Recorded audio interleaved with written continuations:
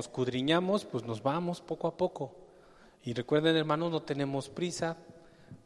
La palabra misma nos dice que debemos de escudriñar, así que vámonos poco a poco y memorizando y plasmando todo lo que aprendemos y estudiamos, plasmémoslo en nuestras memorias, en nuestros corazones, para que lo tengamos siempre presente. Vamos a Juan capítulo 20. Vamos a leer del 1 al 18, Juan 20, 1 al 18, dice así: el primer día de la semana, María Magdalena fue de mañana, siendo aún oscuro, al sepulcro, y vio quitada la piedra del sepulcro. Entonces corrió y fue a Simón Pedro y al otro discípulo, aquel al que amaba Jesús, y les dijo: se han llevado del sepulcro al Señor, y no sabemos dónde le han puesto. Y salieron Pedro y el otro discípulo y fueron al sepulcro. Corrían los dos juntos, pero el otro discípulo corrió más aprisa que Pedro y llegó primero al sepulcro. Y bajándose a mirar, vio los lienzos puestos allí, pero no entró. Luego llegó Simón Pedro tras él y entró en el sepulcro y vio los lienzos puestos allí, y el sudario que había estado sobre la cabeza de Jesús, no puesto con los lienzos, sino enrollado en un lugar aparte. Entonces entró también el otro discípulo que había venido primero al sepulcro, y vio y creyó, porque aún no habían entendido la escritura que era necesario que él resucitase de los muertos. Y volvieron los discípulos a los suyos. 11. Pero María estaba afuera llorando junto al sepulcro, y mientras lloraba se inclinó para mirar dentro del sepulcro, y vio a dos ángeles con vestiduras blancas que estaban sentados, el uno a la cabecera y el otro a los pies, donde estaba el cuerpo de Jesús, donde el cuerpo de Jesús había sido puesto. Y le dijeron: mujer, ¿por qué lloras? Les dijo: porque se han llevado a mi Señor y no sé dónde le han puesto. Cuando había dicho esto, se volvió y vio a Jesús que estaba allí, mas no sabía que era Jesús. Jesús le dijo: mujer, ¿por qué lloras? ¿A quién buscas? Ella, pensando que era el hortelano, le dijo: Señor, si tú lo has llevado, dime dónde lo has puesto y yo lo llevaré. Jesús le dijo: María. Volviéndose ella le dijo: Raboni, que quiere decir maestro. Jesús le dijo: no me toques, porque aún no he subido a mi Padre, mas ve a mis hermanos y diles: subo a mi Padre y a vuestro Padre, a mi Dios y a vuestro Dios. Fue entonces María Magdalena para dar a los discípulos las nuevas de que había visto al Señor y que Él había dicho estas cosas. Bueno, hermanos, entonces aquí vemos parte de la resurrección, ¿no? Si ustedes analizan con detenimiento, yo alcanzo a ver a María 2 veces ir y venir del sepulcro al aposento donde estaban los discípulos. En el versículo 1 nos dice: cuando todavía era oscuro, vio quitada la piedra, y corrió y fue a avisar. Después llegan los discípulos y después nuevamente es cuando el Señor Jesucristo se le aparece, ¿no? Entonces estamos viendo aquí, hermanos, que la resurrección es muy importante para ti, para mí como cristianos.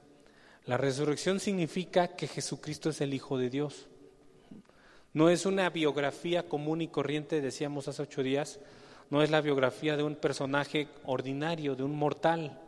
Por muy espectacular que sea, no deja de una biografía de cualquier ser humano, queda ahí. Nosotros estamos viendo aquí estudiando la resurrección de Jesús, y con esta resurrección queda entonces claro que Jesús es el Hijo de Dios. Con la resurrección queda claro que lo que Él hizo en la cruz, su sangre derramada, cuando Él resucita significa que lo que Él hizo en la cruz es eficaz, está completo, porque Jesús venció a la muerte. Si Jesús no hubiera resucitado, pues entonces vana sería la predicación y vana sería la fe. Decíamos que esa es una columna de nuestra fe, es la resurrección. También decíamos que la resurrección se debe identificar con nosotros los cristianos en el sentido que así como nos identificamos, en su muerte, también nos identificamos en su resurrección. Eso significa para un cristiano que en el pecado has muerto y en su resurrección vives. Por eso tú y yo debemos de andar, decíamos en Romanos 6:4, andar en vida nueva. Eso es lo que un cristiano ahorita hace, anda en vida nueva. El cristianismo no nada más es reconocer a Jesús como el Señor y hacer una oración y ya, no. El cristianismo es arrepentirse, creer, reconocer a Jesús como el Señor y empezar a caminar como si hubieras resucitado espiritualmente. Empiezas a andar en vida nueva. Entonces veíamos hace 8 días, hermanos, todos estos detalles que el apóstol Juan puso en el Evangelio, algunos detalles de Marcos, de Mateo y de Lucas que van complementando la historia de la resurrección. ¿Y por qué será importante que tengamos bien todos los detalles de la resurrección? Porque acuérdense que siempre va a haber enemigos de la fe, siempre va a haber gente que nos quiera hacer dudar, siempre va a haber gente que nos dé versiones encontradas y nos diga cosas para sacarnos de nuestra fe, para movernos, ¿no?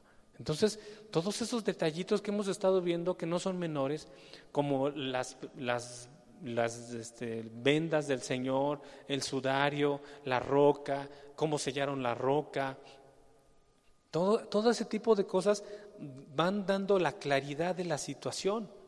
Se escribieron para que tú en tu mente te empieces a imaginar ese domingo en la mañana, en la madrugada, cómo se fueron desarrollando las cosas, ¿no? Y te puedas imaginar una mujer como María Magdalena corriendo a decir lo que había visto, y te puedes imaginar a Pedro y a Juan de la misma forma corriendo a toda velocidad. A lo mejor se tropezaron, a lo mejor iba uno más rápido, todo, y corrieron hasta allá. Todo esto va llenando nuestro entendimiento de lo que sucedió, ¿no? Entonces, yo les decía, tengan esto bien claro porque es columna de nuestra fe. Siempre va a haber ataques. Decíamos hace 8 días, alguien podría argumentar en contra de la resurrección y decir que fue una visión nada más, un éxtasis o una fantasía de los discípulos, ¿no? De María Magdalena. Alguien puede decir, María Magdalena estaba tan triste y desesperanzada que empezó a tener visiones y empezó a ver cosas que no. Pero por eso la Biblia nos dice que Jesús se apareció a 500 hermanos a la vez, para que no quede duda de que nada más fue María Magdalena la que tuvo ahí una visión y única y exclusivamente, ¿no? Fueron muchos los que vieron al Señor, ¿no? También se acuerdan que veíamos que podían alegar que se habían equivocado del sepulcro o la tumba donde habían puesto a Jesús. Pero encontramos por lo menos 3 versículos, que es Mateo 27:61, Marcos 15:47 y Lucas 23:55, donde dice que María Magdalena y otras mujeres vieron con sus propios ojos exactamente en dónde pusieron a Jesús. Vieron el sepulcro, vieron cómo quitaron la roca, vieron cómo Nicodemo y José de Arimatea envolvieron al Señor con sábanas, cómo lo llevarían cargando entre los dos, a lo mejor de los hombros y el otro de las rodillas, y lo llevaron cargando, lo llevaban, lo pusieron en esa roca que estaba ahí como cama, lo recostaron, ¿no? María y las otras mujeres estaban viendo todo, cómo se estaba desarrollando, ¿no? Entonces tampoco puede haber duda del lugar en donde colocaron a Jesús, ¿no? También se han argumentado de que Jesús no había muerto, que Jesús solamente cayó como en un desmayo por todo lo que estaba pasando, y se desmayó y después volvió en sí, y lo consideran la resurrección. Pero vemos que eso también es absurdo, porque Jesús recibió una lanzada aquí en su costado y derramó toda su sangre, incluso líquido y agua salieron de dentro de sí, lo cual significa que era imposible que él viviera, ¿no? Los romanos vieron cómo murió, el centurión vio cómo murió, ¿no? Entonces, cualquier argumento que lleguen a escuchar, ¿no?, de que Jesús no resucitó, de que fue algo inventado, la Biblia siempre va a tener una respuesta con un detalle para que nosotros nos demos cuenta que verdaderamente Él resucitó. ¿Recuerdan que les decía? Lo único que pasaba por la mente de las mujeres, de María y de las otras mujeres en esa mañana, dice Marcos 16:13, su único pensamiento que ellas tenían era: ¿quién nos va a ayudar a mover la piedra del sepulcro? porque eran mujeres, a lo mejor no eran débiles, a lo mejor no tenían fuerza, y acuérdense que la roca que pusieron debió ser de mucho peso, ¿no? Entonces, ellas era su única idea, era quién nos iba a ayudar, cómo le vamos a hacer, ¿no? Cómo entre todas vamos a tener que empujar esa roca gigantesca del sepulcro. Ese era lo único que pasaba por sus mentes, ¿no? Entonces, estamos viendo, hermanos, que la resurrección se fue revelando poco a poco, gradualmente a los discípulos, ¿no? Fue como en etapas. Parece como si Dios hubiera a gotita, ¿no? Nos fuera dando poco a poquito a los discípulos la resurrección. Los fue llevando de menos hasta todo el esplendor, ¿no? Fue dosificando su presencia. Cuando el Señor resucitó, hermanos, al tercer día, estuvo a lo largo en promedio de 40 días todavía aquí entre nosotros, entre la tierra. Muere el Señor el viernes, resucita el domingo, y de ahí cuenten 40 días que Él estuvo aquí en la tierra.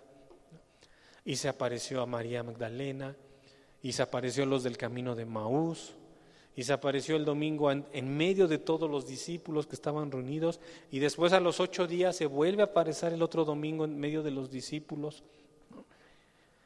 Y después los cita en Galilea, y se quedan de ver en Galilea, y está con ellos y platica con ellos en Galilea, ¿no? Hasta que después de un tiempo Él es llevado al cielo, ¿no? Entonces, para eso pasaron 40 días, muy largos 40 días, que está ahí, data cómo el Señor estuvo aquí en la tierra y lo que estuvo haciendo aquí en la tierra, ¿no? Entonces, fue gradual. Asimilaron la resurrección de Jesús, fue asimilada de manera gradual, poco a poquito.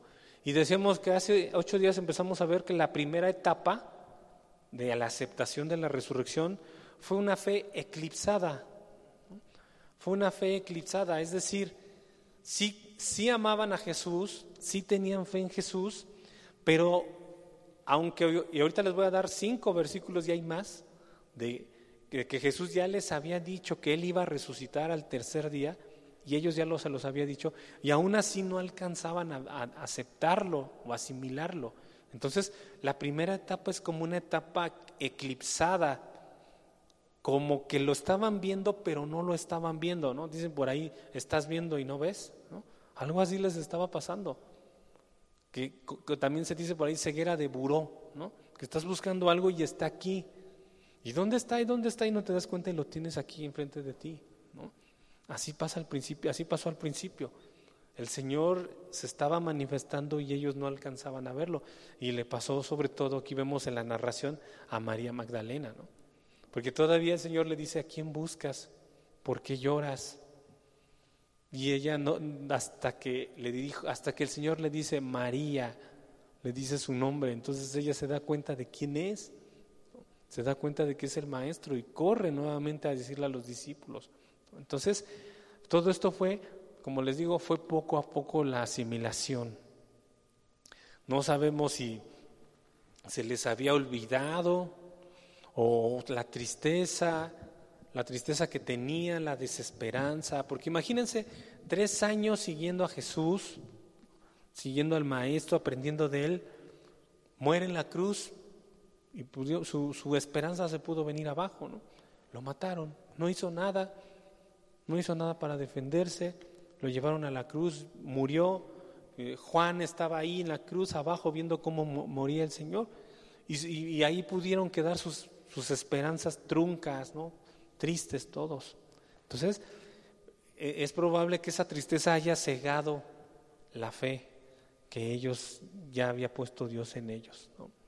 Entonces, hermanos, esa fue la primera etapa, la fe eclipsada. Ahora vamos a pasar, que vimos hace 8 días, que fue María Magdalena, la fe eclipsada.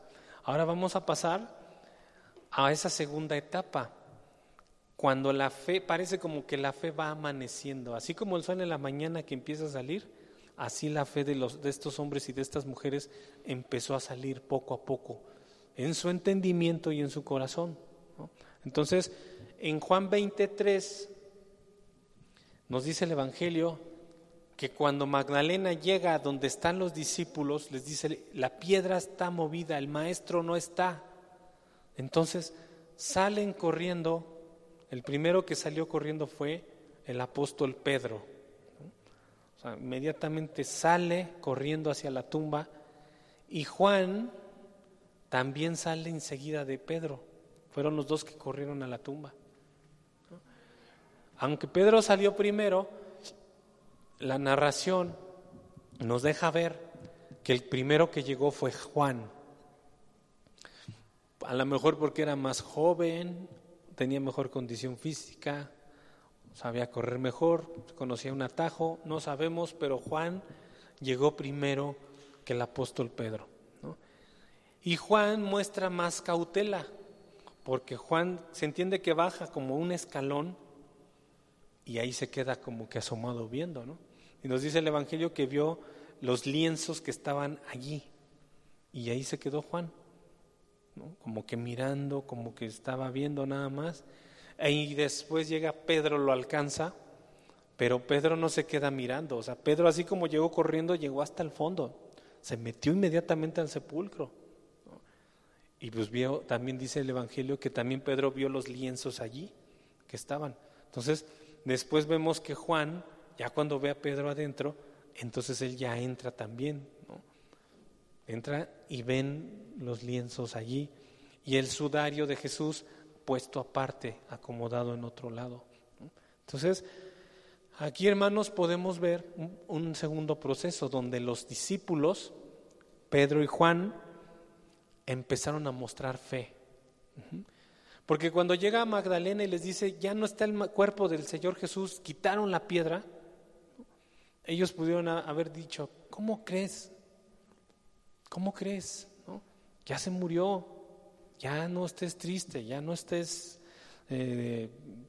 así inventando cosas, ya descansa, mejor vete a descansar, estás triste, has llorado mucho, estás desgastada, ya olvídalo, ya pasó. Pero no fue así. Estos hombres lo que hicieron fue, su fe, parece como si la fe hubiera estado dormida y como si lo hubieran movido, como cuando te despiertan, así, oye, despierta, despierta. Entonces, la fe de que mostraron Pedro y Juan es importante, porque ese correr a toda velocidad significa algo está pasando, hay algo, ¿no? Que ya no está, ¿dónde está? Lo querían ver con sus propios ojos. Entonces, incluso pudo haber sido una trampa para ellos. Acuérdense que los enemigos de Jesús también querían matar a sus seguidores. Entonces, se la jugaron en ir corriendo hasta allá, porque los pudieron haber detenido y haberlos matado. Entonces, llegan, ven los lienzos allí, ¿no?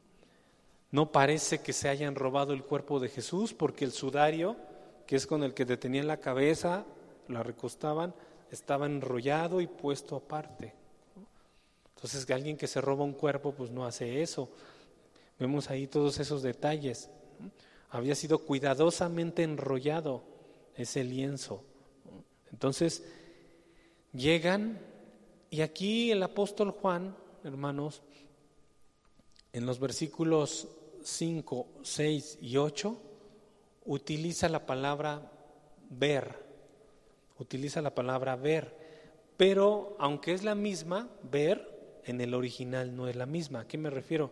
Que así como en nuestro español tenemos muchos sinónimos para decir una misma idea, por ejemplo, eso que está ahí, yo puedo decir que es una columna, o es una torre, o es un castillo, o es una columna, o es una base, es un soporte, es un fundamento. Con todas esas palabras yo expliqué qué es eso que está ahí, ¿no? Porque nuestro español tiene mucha riqueza, entonces muchas palabras para una sola idea. En el griego también a veces es lo mismo, pero el griego tiene la peculiaridad que su etimología, o sea, la etimología es lo que significa la palabra en su origen. Entonces, la etimología nos abre mucho el panorama de lo que quiere decir. Entonces, vamos a volver a leer el versículo 5 de Juan 20 y vamos a ver lo que sucedió en ese momento entre Pedro y Juan. Cómo su fe despertó, porque dice en Juan 25, y bajándose a mirar, o sea, entiendes que bajó 2 o 3 escalones, Juan, dice, vio los lienzos puestos allí, pero no entró. Vio los lienzos puestos allí, pero no entró. Y aquí la palabra vio está en griego y significa blepo, que significa mirar o ver. O sea, cuando en el griego se usa blepo, es el simple hecho de ver algo. Vean esa bocina, lo miraste, blepo, ¿no? Miras algo, como decimos, por encima nada más, lo visualizas y ya, ¿no? Pero en Juan 26, adelantito, en el versículo adelante, Juan 26, dice, luego llegó Simón Pedro tras él y entró en el sepulcro y vio los lienzos puestos allí. Allí la palabra vio ya no es blepo en griego, aquí la palabra vio es seoreo. Y esta palabra, aunque aquí dice vio, igual que en el versículo anterior, en el 5, aquí la palabra vio, seoreo, significa discernir o considerar. Discernir, considerar. Entonces, no es lo mismo mirar que discernir. No es lo mismo ver que considerar algo, ¿no? Esto que el versículo 6 lo que está queriendo decir es que después de que vieron el sepulcro vacío y los lienzos sueltos, primero vieron y después empezaron a discernir, empezaron a considerar con más detenimiento, con más detalle, o sea, ¿por qué? ¿Por qué está esto así? ¿Por qué está esto así? ¿Por qué está allá? ¿Cómo lo puse? O sea, empieza a trabajar tu intelecto, empiezas a desarrollar, ¿no? Y después en el versículo 8, Juan 28, dice, entonces entró también el otro discípulo que había venido primero al sepulcro y vio y creyó. Aquí en el versículo 8 de Juan 20 vuelve a aparecer la palabra vio. Y aunque es igual a las dos anteriores que leí, en el griego no es la misma. Y aquí la palabra vio es eido, que significa reconocer, comprender, saber y entender. Eido, con acento en la I, en griego, ¿no? Entonces, ¿qué nos muestra esto, hermanos? Que Pedro y Juan vieron, discernieron y creyeron. Es el mismo proceso que le pasa a una persona. Una persona sin Cristo y sin el Espíritu Santo solamente ve una lectura en la Biblia. Una persona sin Cristo y sin el Espíritu Santo solamente es tinta y papel, este libro. Y lo puede leer 1 y 1000 veces.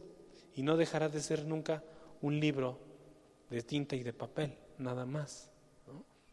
Pero el Espíritu Santo que está en nosotros, hermanos, nos lleva primero no solamente a ver, sino a seoreo, a discernir. Entonces, un cristiano empieza a leer y empieza a discernir qué está queriendo decir Dios. Ahonda, empieza a profundizar en lo que está leyendo con su vista. Ya no nada más está mirando, ¿no? Se dice, si han visto que a los niños les dicen en la primaria lectura de comprensión, ¿no? Porque muchos niños cuando aprenden a leer en la primaria leen de corridito, como periquitos les dicen, ¿no?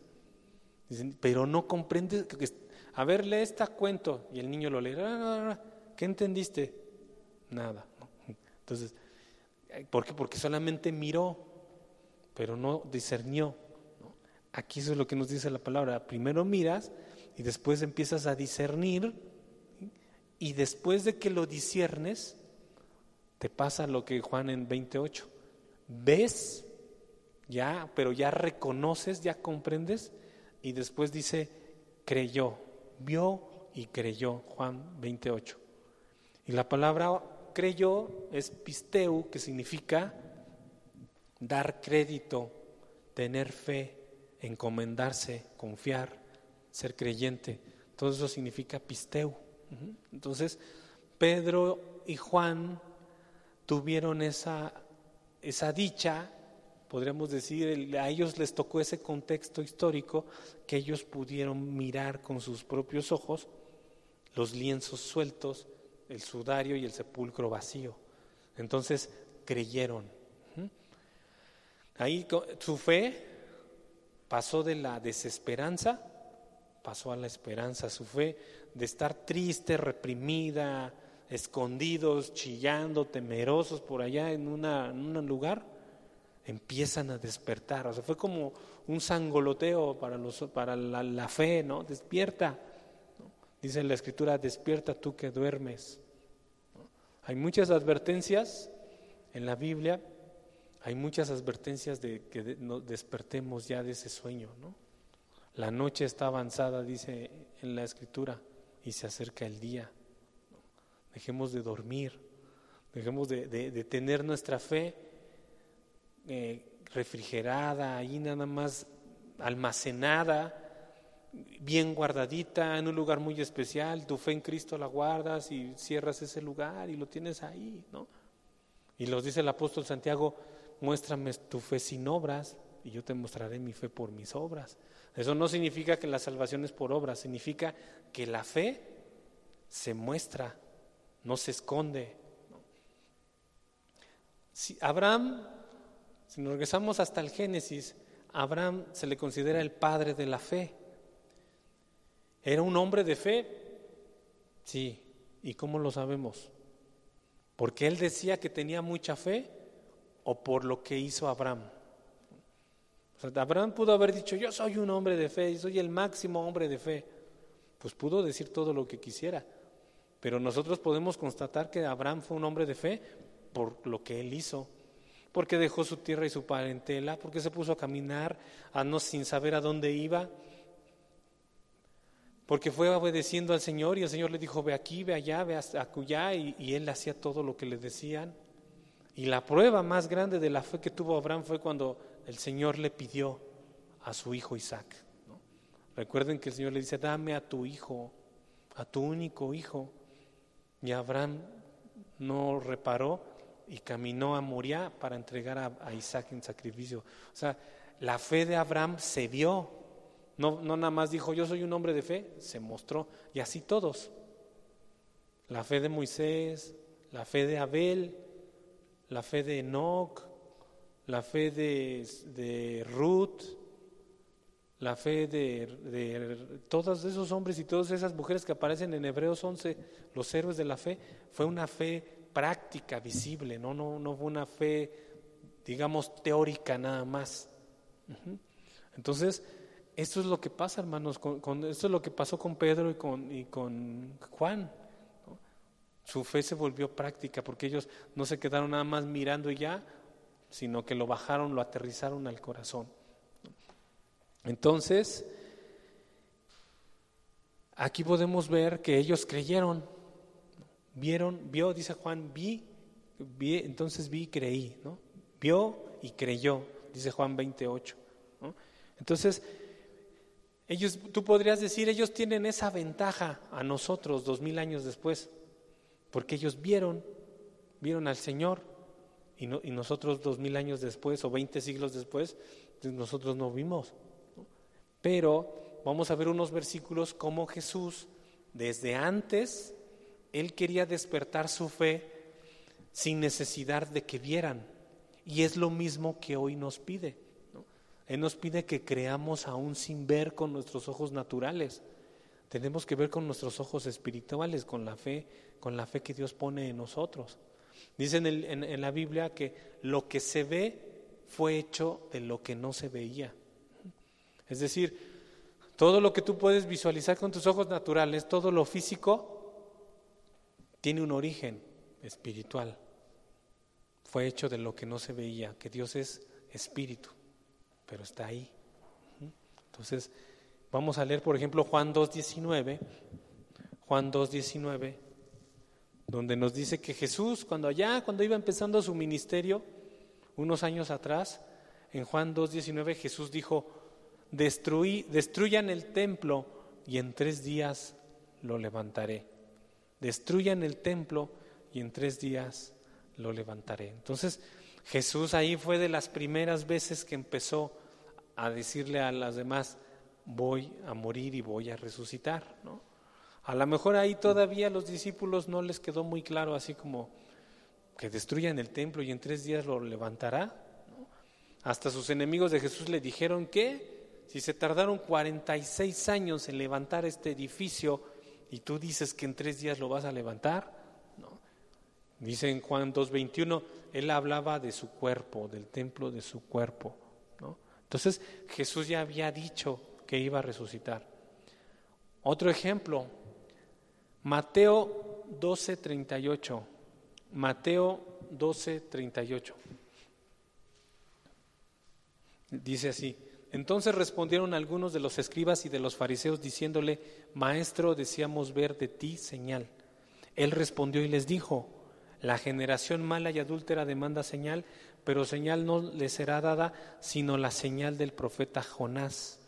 Y luego vean qué dice Jesús en Mateo 12:40: porque como estuvo Jonás en el vientre del gran pez 3 días y 3 noches, así estará el Hijo del Hombre en el corazón de la tierra 3 días y 3 noches. Entonces, Mateo 12, Jesús vuelve a hablar de su muerte y su resurrección, muy claro ahí, pero pues todavía puede ser que no lo habían entendido los discípulos, ¿no? Ahí mismo en Mateo, vamos a Mateo 16:21, adelantito. Mateo 16:21, dice así: desde entonces comenzó Jesús a declarar a sus discípulos que le era necesario ir a Jerusalén y padecer mucho de los ancianos, de los principales sacerdotes y de los escribas, y ser muerto y resucitar al tercer día. Entonces en este versículo de Mateo 16:21 nos deja abierta la posibilidad de que Jesús, quizá 1, quizá 2, quizá 50, quizás 20 veces, quizá en cualquier momento, les estuvo diciendo a sus discípulos que tenía que ir a Jerusalén a morir, a padecer, a morir y a resucitar al tercer día. Y pues si todavía quedaba duda, vamos a Mateo 26:30, cuando acaba la Santa Cena. Cuando se acuerdan que estudiamos varias semanas la última cena o la Santa Cena de Jesús, todo lo que predicó ahí. Y en Mateo 26:30 nos dice que cuando hubieron cantado el himno, porque después de que tuvieron su última cena el Señor Jesús con sus discípulos, dice aquí que en el 26:30 de Mateo, que cantaron una alabanza, ¿no? Cantaron un himno de los que ellos cantaban en aquellos años, y después salieron al monte de los olivos. Mateo 26:31. Entonces Jesús le dijo: todos vosotros os escandalizaréis de mí esta noche, porque escrito está: heriré al pastor y las ovejas del rebaño serán dispersadas. Pero después, fíjense en el 32 de Mateo 26, cómo Jesús deja bien claro diciendo: después que haya resucitado, iré delante de vosotros a Galilea, ¿no? O sea, esto se los dijo el jueves. Mateo 26:32 sucedió un jueves en la noche. Les dijo: después de que haya resucitado, me adelanto y los veo en Galilea, ¿no? Viene el viernes la cruz, el sábado y el domingo, o sea, 4 o 5 días antes Jesús ya les había dicho, ¿no? Entonces, no es que no tuvieran fe, no es que fueran malas personas en ese sentido, porque ya Jesús había trabajado y los había limpiado, ya había establecido la fe en sus corazones, sino lo que pasó aquí, repito, es que Jesús fue poco a poco a que fueran asimilando la fe, la resurrección, ¿no? Entonces, vemos que Jesús quiso sembrar desde un principio su resurrección en el corazón de ellos, igual como ahora nos está sembrando a nosotros su resurrección en nuestros corazones, ¿no? No te esfuerces en buscar pruebas materiales, lo que importa es lo que está escrito en su palabra, ¿no? Pruebas habrá muchas, o podrán llegar pruebas a lo mejor, ¿no? Por ejemplo, esta semana pasada, si leen por ahí en las noticias, los arqueólogos descubrieron lo que piensan que fue el pueblo de Maús, allá en la tierra de Israel. Está por ahí el reportaje, salió hace poquito, no tienen, yo creo que ni 2 semanas, que estos arqueólogos descubrieron, por lo que encontraron ahí en las piedras, rascándole, letreros y todo eso que ellos usan, ¿no? Encontraron, dicen, este es el camino de Maús. Entonces dicen, aquí fue donde Jesús caminó una vez, ¿no? Obviamente lo que los dicen los que creen en el Señor, los que no, pues lo rechazan totalmente, ¿no? Pero tú y yo como cristianos no necesitamos que un arqueólogo encuentre esa seña, por ejemplo, ¿no? Porque tú y yo no creemos a lo que ven nuestros ojos, tú y yo creemos a lo que está escrito aquí en su palabra, ¿no? Tú y yo creemos por fe lo que su Espíritu Santo nos está hablando de lo que está aquí, ¿no? Porque tú y yo no vemos este libro como tinta y papel. Para ti y para mí esta es la palabra de Dios, hablada desde los siglos para nosotros. Aquí está todo. Y por eso, aunque los cristianos nos tachen de cuadrados, de cerrados, simplemente nosotros entendemos que tiene Dios un mensaje para nosotros y está aquí. Y lo tenemos que conocer, lo más que podamos conocerlo, escudriñarlo lo más que podamos siempre, ¿no? Entonces, por muy buena que sea una evidencia, nada nos debe de hacer cambiar de que esto, lo que está escrito aquí, es nuestra certeza de Dios. Nada. A ellos les tocó esa bendición, qué bueno. Pedro y Juan lo vieron, y no solamente vieron los lienzos, vamos a ver más adelante, la próxima semana, si Dios lo permite, pues, encontrarlo personalmente, dialogar personalmente con Él, ¿no? Comer con Él, platicar con Él, recibir instrucciones de Él. Porque todavía va el Señor caminando con Pedro y con Juan y le cuestiona a Pedro, ¿Pedro, me amas? Sí, Señor, te amo. Pedro, ¿me amas, Señor? Tú sabes que te amo. 3 veces se lo pregunta. Todavía Pedro le dice, ¿y este qué? Le dice a Jesús, ¿y este qué? A Juan, ¿no? Y Jesús le dice, ¿y si quiero que él quede hasta que yo venga, a ti qué? ¿No? O sea, como diciendo, tú a lo tuyo y todo lo demás déjamelo a mí, ¿no? No me quieras ayudar, yo soy el Todopoderoso, yo sé qué cada quien tiene que hacer, cada uno tengo un trabajo especial que hacer, ¿no? Entonces, y todo eso ya estaba Jesús resucitado, ¿no? Entonces, te repito, el momento histórico que ellos vivieron es único, irrepetible. Pero como siempre nos preguntamos, ¿no? ¿Y si tú hubieras vivido en esos años, hermano, si hubieras sido tú un Pedro o un Juan? Si hubiera sido un seguidor de Jesús, o hubiéramos sido de esa muchedumbre que gritaba que lo crucificaran. ¿Se acuerdan que yo les decía que cuando nos predican a Jesús y lo rechazamos, pues estamos prácticamente en el mismo grupo de la gente que gritaba que lo crucificaran, ¿no? Y me incluyo porque yo creo que muchos de los que estamos aquí, aunque ya somos cristianos, no lo creímos a la primera. Pero Dios en su misericordia, mucha misericordia, ¿no? Finalmente destronó ese corazón endurecido, ¿no? Corazones, porque a veces parece que los hombres blindan su corazón, su entendimiento, ¿no? Así como si le pusieran una placa del calibre más grueso que puedan encontrar para que no se pueda romper. Pero delante de Dios no hay imposibles, ¿no? Y su Espíritu Santo puede volver hasta las piedras, las puede volver un hijo de Abraham. Entonces, vemos, hermanos, que aquí vemos este relato que Pedro y Juan tuvieron esa bendición, ¿no? Ahora, en Juan 29 dice, aún no habían entendido la Escritura que era necesario que Él resucitase de los muertos. Esto quiere decir, hermanos, que el Señor ya había estado cultivando la palabra en ellos, la fe, la resurrección, pero ellos no lo habían entendido. Y esa palabra no solamente estaba en el Nuevo Testamento, sino que esa palabra ya estaba desde antes, desde el Antiguo Testamento. Para ti, para mí como cristianos, la Biblia es un todo. O sea, no nada más estudiamos el Nuevo Testamento y hacemos un lado el Antiguo, ni nada más estudiamos el Antiguo y quitamos el Nuevo. Es un todo que se complementa, ¿no? En el Antiguo estaba escondido el Nuevo, y cuando lees el Nuevo se manifiesta el antiguo, se complementan uno con el otro, ¿no? Le da todo el mensaje que apunta a Jesús, estaba desde el Antiguo Testamento.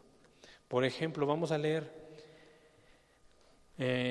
o se los leo, Oseas 6, 1 y 2. Oseas, profeta Oseas 6, 1 y 2, dice así: venid y volvamos a Jehová, porque Él arrebató y nos curará, hirió y nos vendará. Nos dará vida después de 2 días, en el tercer día nos resucitará y viviremos delante de Él. Aquí Oseas 6:2 ya está hablando de la resurrección de Jesús y fue escrita cientos de años atrás. En el tercer día resucitará y viviremos delante de Él, dice la palabra, ¿no? Entonces tú ya ahí puedes ver cómo está hablando de la resurrección. Por ejemplo, en Hechos 2:34, si me acompañan a Hechos 2:34,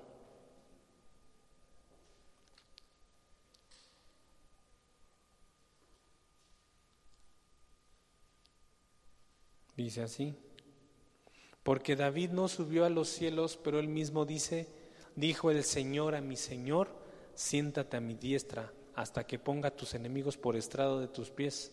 Sepa pues ciertísimamente toda la casa de Israel, que a este Jesús a quien vosotros crucificaste, Dios le ha hecho Señor y Cristo. Entonces, en Hechos 2 es cuando el apóstol Pedro se levanta, se pone arriba de una piedra o en algún lugar y empieza a dar la primera predicación de la iglesia cristiana. Se le quitó el miedo porque el Espíritu Santo llegó a él, en Hechos 2.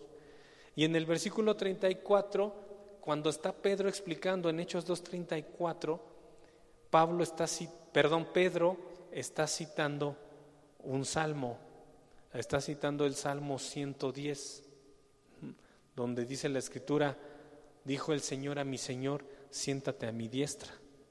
Entonces, Pedro toma Salmo 110 y dice: esto se cumplió en Jesús, porque a ese Jesús a quien ustedes crucificaron, Dios lo ha hecho Señor y Salvador, Señor y Cristo. Entonces el apóstol Pedro en su predicación se fue hasta el Antiguo Testamento, agarró el Salmo 110 y dijo: esto se acaba de cumplir. A Jesús que ustedes mataron, ahora Él intercede por nosotros, ¿no? Y así tenemos muchos versículos del Antiguo Testamento que se utilizaron para predicar que Jesús es el Cristo y que murió por los pecadores. Entonces, con todo esto, con el Antiguo Testamento, con el Nuevo Testamento, tú y yo debemos basar nuestra fe no en experiencias personales, sino en lo que está escrito en la palabra de Dios. Por ahí recientemente también pueden ver ahora con tantas herramientas tecnológicas como el YouTube y esos canales, ¿no? Bueno, porque si te metes ahí puedes encontrar miles de cosas, ¿no? Y en una de esas aparece como que dice gente que ha ido al infierno, o gente que ha ido al cielo, y gente que esto, que ha visto aquello, que ha visto no sé qué, que no sé qué tanto ha visto, ¿no? Entonces, todo eso debemos de tener mucho cuidado, ¿no? Porque ellos quieren usar esas experiencias para motivar en nosotros la fe, pero eso no es lo que Dios estableció, porque Él puso en su palabra un candado que dice: la fe es por el oír y el oír la palabra de Dios. Esto es lo que nos debe hacer tener fe. Si tu fe viene de un video donde una persona sale dando un testimonio diciendo: yo me pasó esto y me desmayé, y mientras estaba desmayado yo fui a no sé dónde y vi esto y vi aquello. Hay muchas narraciones muy extraordinarias, ¿eh? Yo, por ejemplo, de una persona muy cercana que me contó, y sí te quedas pensando y dices: todo eso vio, ¿no? Pero aún así, aunque te parezca muy cristiano, que hasta incluso así, la Biblia, hermanos, muestra que no son las experiencias personales las que nos deben motivar la fe. No, tampoco una película, aunque la película sea muy buena y sí lleve mensaje, está bien, vela, pero eso no debe de motivar tu fe. Lo único que debe de motivar nuestra fe es la palabra de Dios. Esa es la única. El apóstol Pablo, en alguna ocasión, ¿qué creen que le pasó al apóstol Pablo una vez? Él sí tuvo una visita al cielo, para explicarlo claramente, ¿no? Dice en la palabra que un día que cayó, prácticamente lo mataron a pedradas, a Pablo, quedó ahí tendido muerto, y mientras estaba ahí, dice que fue al tercer cielo, ¿no? Y vio cosas, y utiliza una palabra ahí especial que es prácticamente innombrable de decir. O sea, lo que vio Pablo en la presencia de Dios es algo tan impresionante que no hay palabras en la lengua humana para explicarlo. Ni el español, ni el inglés, ni el francés, ni ningún idioma tiene la palabra exacta para explicar lo que Pablo vio en el cielo. Entonces, si Pablo dice, mejor no les digo porque no se puede explicar, no. ¿Ustedes creen que otro hombre X o mujer de la nada dice, no, pues yo tuve una experiencia y fui y visité esto y visité aquello y vi esto? Pues obviamente que no, porque el mismo Pablo lo pudo decir y no nos lo dijo. ¿Por qué no nos lo dijo? Pues porque no es por una experiencia personal que alcanzamos la fe. Pues repito, lo que nos debe llevar a la fe es esto. Tú miras, escudriñas y crees, como le pasó a Juan. Miré, ¿no? Miró, escudriñó y reconoció lo que está escrito aquí. Por eso es que debemos de tener mucho cuidado con esas experiencias personales. Sí se valen testimonios, sí se vale que todos tenemos un testimonio de nuestro conocimiento de Dios, de cómo llegamos a Él, pero eso solamente es como un testimonio tuyo, personal. Tampoco debe de servir que digas, yo quiero como Él, ¿no? Porque entonces tu fe estaría basada en una vivencia de una persona y no. La fe, repito, es la palabra de Dios. Por eso Jesús constantemente les explicaba que resucitaría, porque sabía que esto iba a pasar, ¿no? Entonces, esto es lo que podemos ver aquí. Pedro y Pablo, los apóstoles de Jesús, el mismo Juan, utilizaron muchos versículos del Antiguo Testamento para explicar el Nuevo Testamento. Entonces, hasta aquí podemos ir viendo cómo la fe empezó a brillar.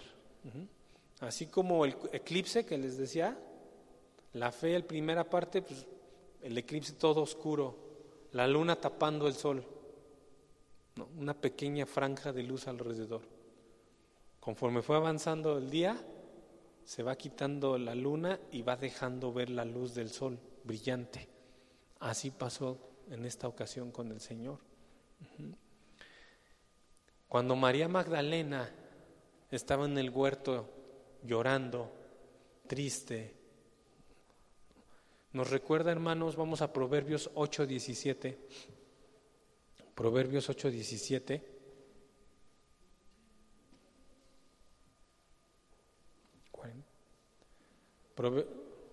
Proverbios 8:17 dice así: Yo amo a los que me aman y me hallan los que temprano me buscan. Proverbios 8:17.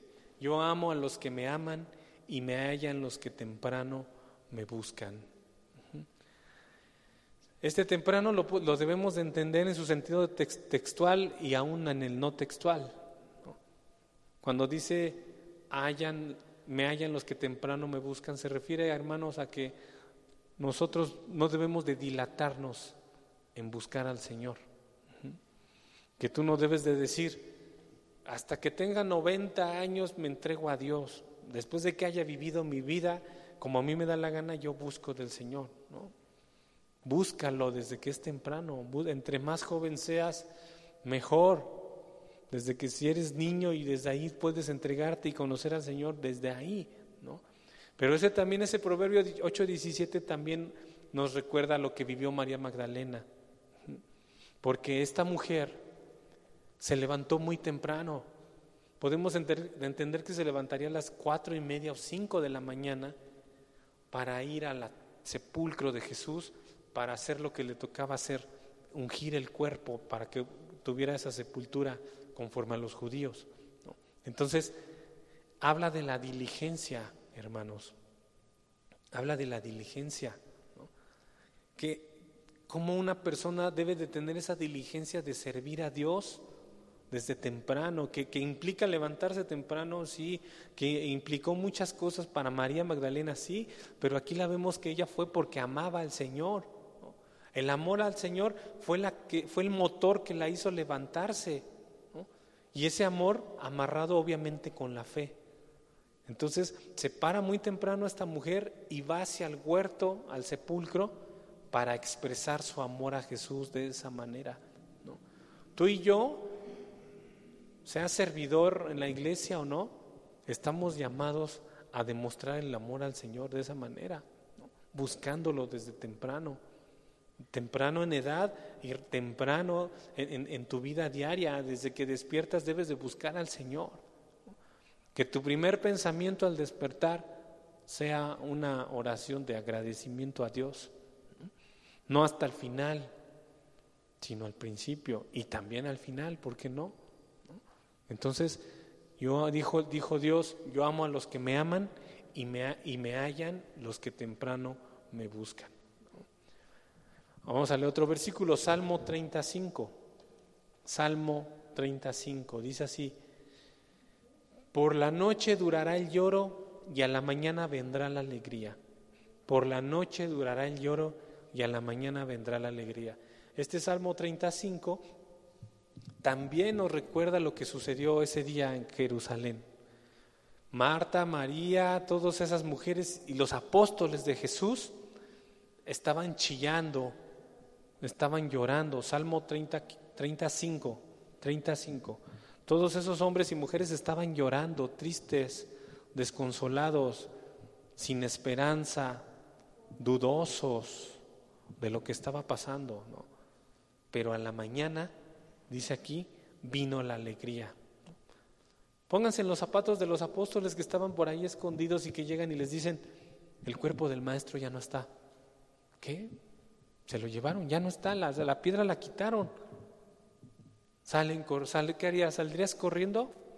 ¿O le dirías: María, vete a dormir, te falta desayunar, no has comido? Corrieron a ver, ¿no? Corrieron a ver. ¿Y cómo se habrán puesto cuando dijeron: sí, resucitó? Él no lo dijo, Él dijo que al tercer día. ¿Te acuerdas que el jueves cuando veníamos nos dijo que resucitaría el tercer día? ¿Te acuerdas que dijo que derrambaran el templo y al tercer día lo levantaría? ¿Te acuerdas cuando dijo que la señal de Jonás, que estuvo 3 días y 3 noches en el estómago del gran pez, que él así estaría en el corazón de la tierra, ¿no? Entonces, toda la tristeza, todo el lloro que los discípulos tenían, esa tristeza se convirtió en gozo, porque Él había resucitado, ¿no? Es algo, no, se queda muy lejos, pero es como cuando tú tienes un enfermo y se sana, ¿no? Que estás triste porque está enfermo y estás preocupado y desgastado de muchas maneras, y de momento sabes que Él ya sanó. Es ese gozo de ya está bien, ya se levantó, ya camina, mira, ya está comiendo, ya se levanta por sí solo, ¿no? Ya le dieron de alta, que sale el lunes, que sale el martes, que ya se vaya a su casa. O sea, ese gozo, ¿ya? ¿En serio? ¿Ya se acabó entonces su estancia en el hospital? ¿Ya no va a sufrir? ¿Ya no va a estar? No, ya está bien, ya lo dieron de alta, ¿no? Se queda corto, pero es para explicarme lo que ellos sintieron. Jesús resucitó, se quitó toda la tristeza, todo el llanto, toda la tristeza, y en lugar de derramar lágrimas, o si derramaran lágrimas, ahora eran lágrimas de gozo y de alegría de que Jesús había resucitado. Y eso que todavía no se ponía enfrente de ellos el Señor, como lo vamos a ver, ¿no? Apenas fue la segunda etapa. Entonces, hermanos, la resurrección de Jesús, para ti, para mí, así como estos hermanos de la iglesia primitiva lo fueron asimilando poco a poco en su entendimiento y en su corazón, así tú y yo tenemos que ir asimilando la resurrección, no solo de Jesús, sino la de nosotros. A lo mejor te es muy difícil creer que resucitaremos, que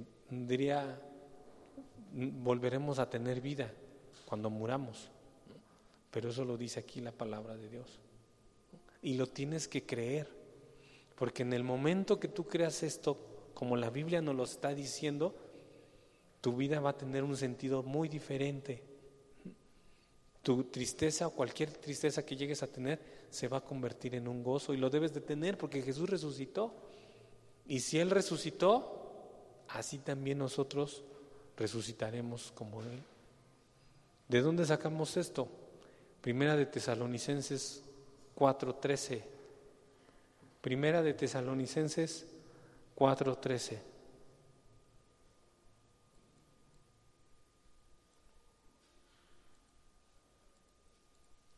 Dice así, Pablo a los tesalonicenses les dice: tampoco queremos, hermanos, que ignoren acerca de los que duermen, para que no os entristezcáis como los que no tienen esperanza.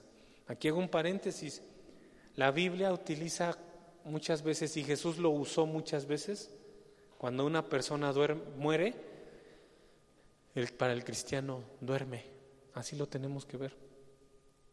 Sí, ya no tiene pulso, ya su corazón está detenido, la sangre ya no corre por sus venas, sus pulmones ya no respiran, su piel se ve blanca o amarilla, como cera, como cartón. Así se ve el cadáver de una persona, ¿no? Así se ve, y tu mente dice: imposible, él ya murió. La Biblia nos dice: no se entristezcan como los que no tienen esperanza. No ignoren esto de respecto de los que se murieron, de los que están dormidos. Y dice en el 14: porque si creemos que Jesús murió y resucitó, así también traerá Dios con Jesús a los que durmieron en Él. Los creyentes que han muerto a lo largo de toda la historia, que creyeron en Jesús, así como Jesús resucitó, dice Tesalonicenses, así ellos resucitarán, ¿no? Versículo 15: por lo cual os decimos esto en palabras del Señor, que nosotros que vivimos, que habremos quedado hasta la venida del Señor, no precederemos a los que durmieron, porque el Señor mismo, con voz de mando, con voz de arcángel y trompeta de Dios, descenderá del cielo, y los muertos en Cristo resucitarán primero. Amén, hermanos, porque esta es nuestra esperanza. Y si Cristo no resucitó, la predicación es vana, nuestra fe es vana, nuestra iglesia es vana, reunirnos aquí es vano, cantar alabanzas es vano, todo se acabó. No tiene sentido más la vida. Si Cristo no resucitó, comamos y bebamos, en fin, que moriremos. Es decir, dale rienda suelta a tu carne, a tus instintos. ¿Quieres droga? Consúmela. ¿Quieres sexo ilícito? Hazlo. ¿Quieres corromperte? Corrómpete. ¿Quieres robar? Roba. ¿Quieres hacer de tu vida lo que se te da la gana? Hazlo. Comamos y bebamos, en fin, que moriremos. Y si un día nos vamos a morir y todo se queda ahí, pues hasta nos estamos tardando, ¿no? Pero hay una resurrección. La resurrección de Jesús entonces viene por eso a establecer la santidad en las personas. Viene a establecer no puedo vivir así porque Él ya resucitó, entonces yo voy a resucitar.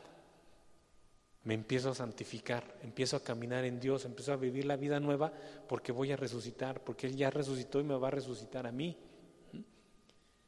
Pero así como Cristo es una roca sobre la cual puedes edificar algo como un cimiento, así Cristo también es la roca de caída para muchos. Porque los que no creen en este mensaje y los que no creen en la resurrección de Jesús, aún así les va a alcanzar la resurrección, porque el día que resuciten solamente resucitarán para condenación y para perturbación perpetua. Entonces, la resurrección de Jesús nos va a afectar de una o de otra forma. a crédulos y a incrédulos. Para los crédulos será el gozo, la alegría jamás experimentada por ningún ser humano. Será para lo que fuimos diseñados, hermanos, para estar en compañía de Dios, para adorar a Dios, para aprender de Dios, para vivir en Dios. Por eso es que habrá esa plenitud. Pero cuando resucitemos en Cristo va a ser para que estemos en donde tenemos que estar, en donde el diseño original para eso fue, ¿no? Es como cuando en una máquina haces una pieza, esa pieza es específica. Por ejemplo, los que tienen carros, los que saben de mecánica de carros o de electrónica, y hay una pieza que es específica para que funcione, ¿no? Y no la puedes reemplazar con nada. Cuando consigues esa pieza y la colocas en esa máquina, está en toda su plenitud esa pieza trabajando. Para eso fue hecha. Así tú y yo, cuando resucitemos, seremos colocados en el lugar para el cual fuimos diseñados. Entonces tendremos toda la plenitud de gozo. Ahorita ya lo empezamos a vivir, pero solamente es un adelanto nada más. Solamente es un previo del gozo que nos espera, de la alegría que nos espera con el Señor. Para eso fuimos establecidos. Pero los que no creen en la resurrección de Jesús, aún así resucitarán, pero no para vida eterna, no para lo que fueron diseñados, sino para todo lo contrario. No porque Dios sea malo, no porque Dios sea un dictador injusto, sino porque es justo, porque ahí es a donde todos merecíamos estar, porque pecamos. Pero Él nos salvó. Él nos rescató y ahora tenemos eso a nuestro alcance de nuestra mano. Lo único que tenemos que hacer es despojarnos del corazón endurecido y aceptar a Jesús en nuestras vidas. Arrepentirnos de nuestra maldad, porque yo estoy seguro que todos sabemos nuestro pecado y nuestra maldad. Sabemos qué está bien y qué está mal. Si un niño de 2 o 3 años sabe reconocer cuando algo está haciéndolo bien y cuando algo está haciéndolo mal, ¿no? En la sabiduría judía se dice que a los 12 años un ser humano tiene ya un discernimiento muy claro de lo bueno y de lo malo. A los 12 años un hombre o una mujer puede percibir cuando algo está bien y cuando algo está mal. Ya tiene esa conciencia, ya despertó. Ya no puede alegar ignorancia. Ya hay ese conocimiento, no tiene nada que ver con estudios de estudios del mundo, no, es la conciencia, lo que Dios puso en el hombre. A los 12 años ya tiene plena capacidad de distinguir y de tomar decisiones. A los 12 años ya una persona ya no necesita que su mamá le diga algo, ya tiene la facultad de poder hacerlo. Entonces, cuando una persona escucha el mensaje de la resurrección, tiene toda la capacidad de creer o de rechazar. Entonces, vean, hermanos, cómo la resurrección de Jesús pues afecta totalmente nuestra vida física y nuestra vida espiritual. Esto entonces es la segunda etapa de la asimilación de la resurrección, ya más palpable. Ya Magdalena, Jesús ya le dijo María, ya lo vio. Pedro y Juan ya vieron los lienzos tirados, el sudario enrollado y colocado en un lugar. Ya dijeron, creyeron, ya resucitó, ¿no? Sí se cumplió lo que él dijo. Toda su mente empezó a trabajar. Obviamente, dice aquí en la parte final, regresaron a los suyos, ¿no? ¿A qué habrán regresado a los suyos? Pues a decirles todo lo que vieron, todo lo que pasó, ¿no? ¿Te puedes imaginar a Pedro y a Juan? ¿No? ¿Ven que nos fuimos corriendo? ¿No? ¿Ven que nos fuimos corriendo? Bueno, pues yo llegué primero, seguramente dijo Juan, ¿no? Yo corrí más rápido, yo llegué, pero yo no me metí, yo nada más vi que estaban todos, imagínate todos los discípulos ahí, pero ¿qué hay? ¿Qué vieron? ¿Sí se lo robaron? ¿Qué pasó? Pues yo vi los lienzos tirados y Pedro, pero yo llegué y me metí, ya no están, el sudario está enrollado. Y Magdalena, no, yo lo vi, ¿no? Imagínense cómo empezaron a darse las noticias ese domingo. Y Magdalena, es que yo estaba llorando y alguien me habló, yo estaba triste cuando me dijo María, porque él era el maestro. Y pues todos así, ¿Qué? Sí, era el maestro, él me dijo por mi nombre y hasta me dijo que no me tocara, porque no lo tocara, porque no había subido al Padre. Y me dijo, dile a mis hermanos que voy a mi Dios y a vuestro Dios. Y les empezó a dar todas las buenas nuevas de lo que estaba sucediendo, ¿no? Entonces, la tristeza se estaba transformando poco a poco en el gozo más grande que puede haber, ¿no? La desesperanza que tenían ellos se convirtió en esperanza. Y el llanto de Magdalena, su lloro, su llanto constante, se convirtió en un gozo, ¿no? En el gozo más grande que puede experimentar una persona. ¿Ustedes creen que hayan cambiado sus vidas de estas personas? ¿Habrá cambiado la vida de Magdalena, de Pedro, de Juan, de todos estos hombres? Pues yo creo que radicalmente, totalmente cambió su percepción de la vida, su entendimiento de lo que es valioso y de lo que no es valioso. Todo cambió para ellos totalmente, ¿no? Así para ti, para mí debe ser lo mismo. La resurrección de Jesús debe de venir a implantarse dentro de ti para que aprendas a valorar lo que verdaderamente es valioso, a hacer a un lado lo que no es tan valioso, a quitarte miedos, temores, complejos. Todo eso queda atrás con la resurrección de Jesús. Debes encontrar la plenitud de tu vida y todo eso cobra sentido gracias a la resurrección de Jesús. Bueno, aquí nos vamos a quedar, hermanos, vamos a orar.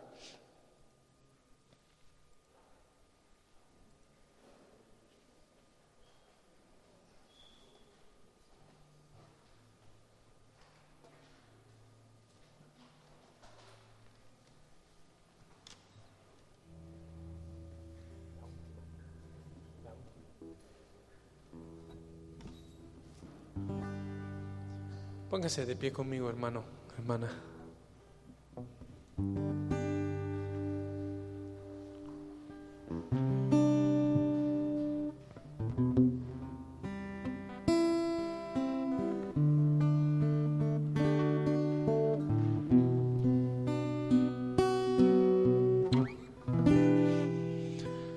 Gracias, Señor. Cierra tus ojos, hermano. Vamos a orar. Dile, Señor, yo creo en ti. Yo creo que tengo un Dios vivo que está por encima de la muerte.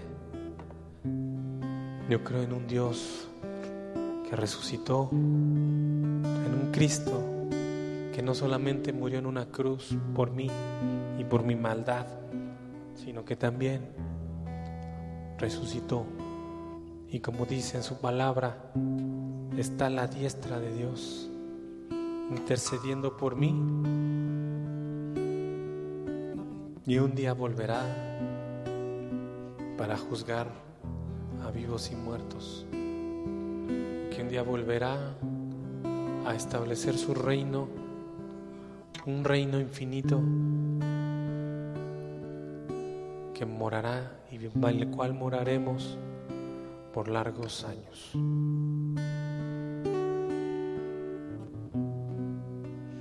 Gracias, Señor, porque tu resurrección, Señor, nos da la esperanza que todos los hombres necesitamos. Tu resurrección, Señor, nos da un propósito para santificarnos, para vivir la vida, Señor.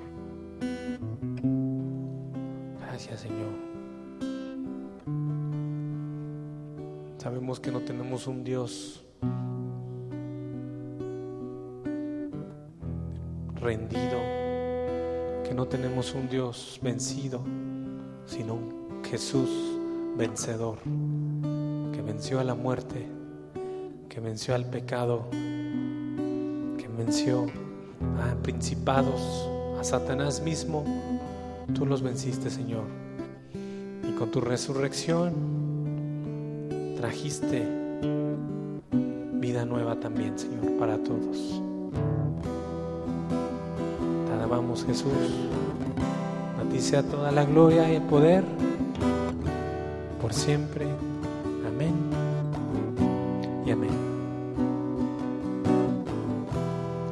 conmigo al Señor, dile.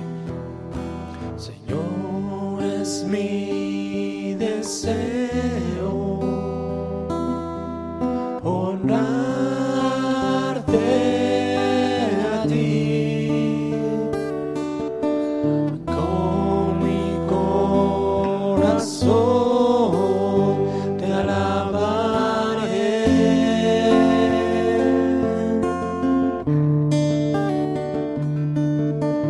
Todo lo que tengo te exalta a ti. Todo lo que adoro es a ti.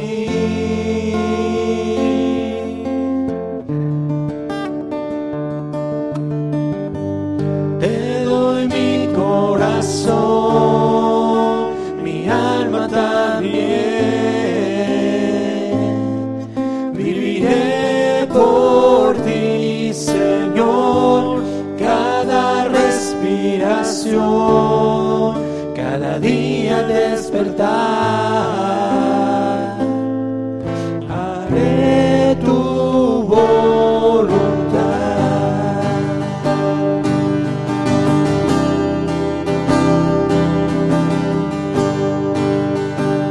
Todos juntos, una vez más. Señor, es mi deseo honrarte a ti, con mi corazón te alabaré.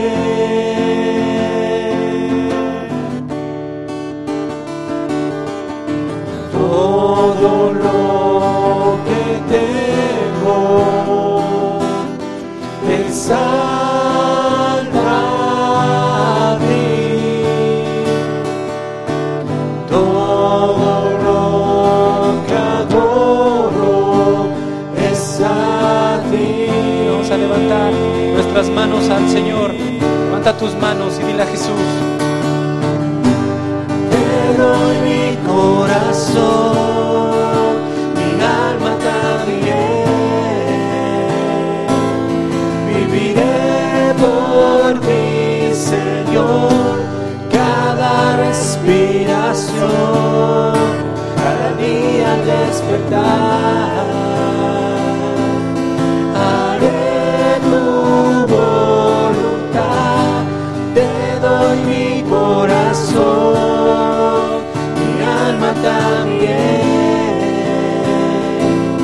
Viviré por ti, Señor, cada respiración, cada día al despertar.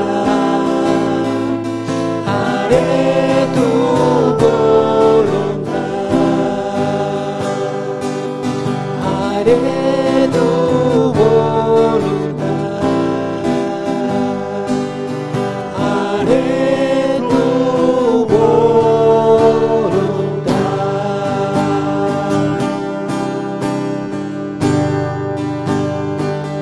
Vamos a darle un aplauso a nuestro Dios, a Jesús.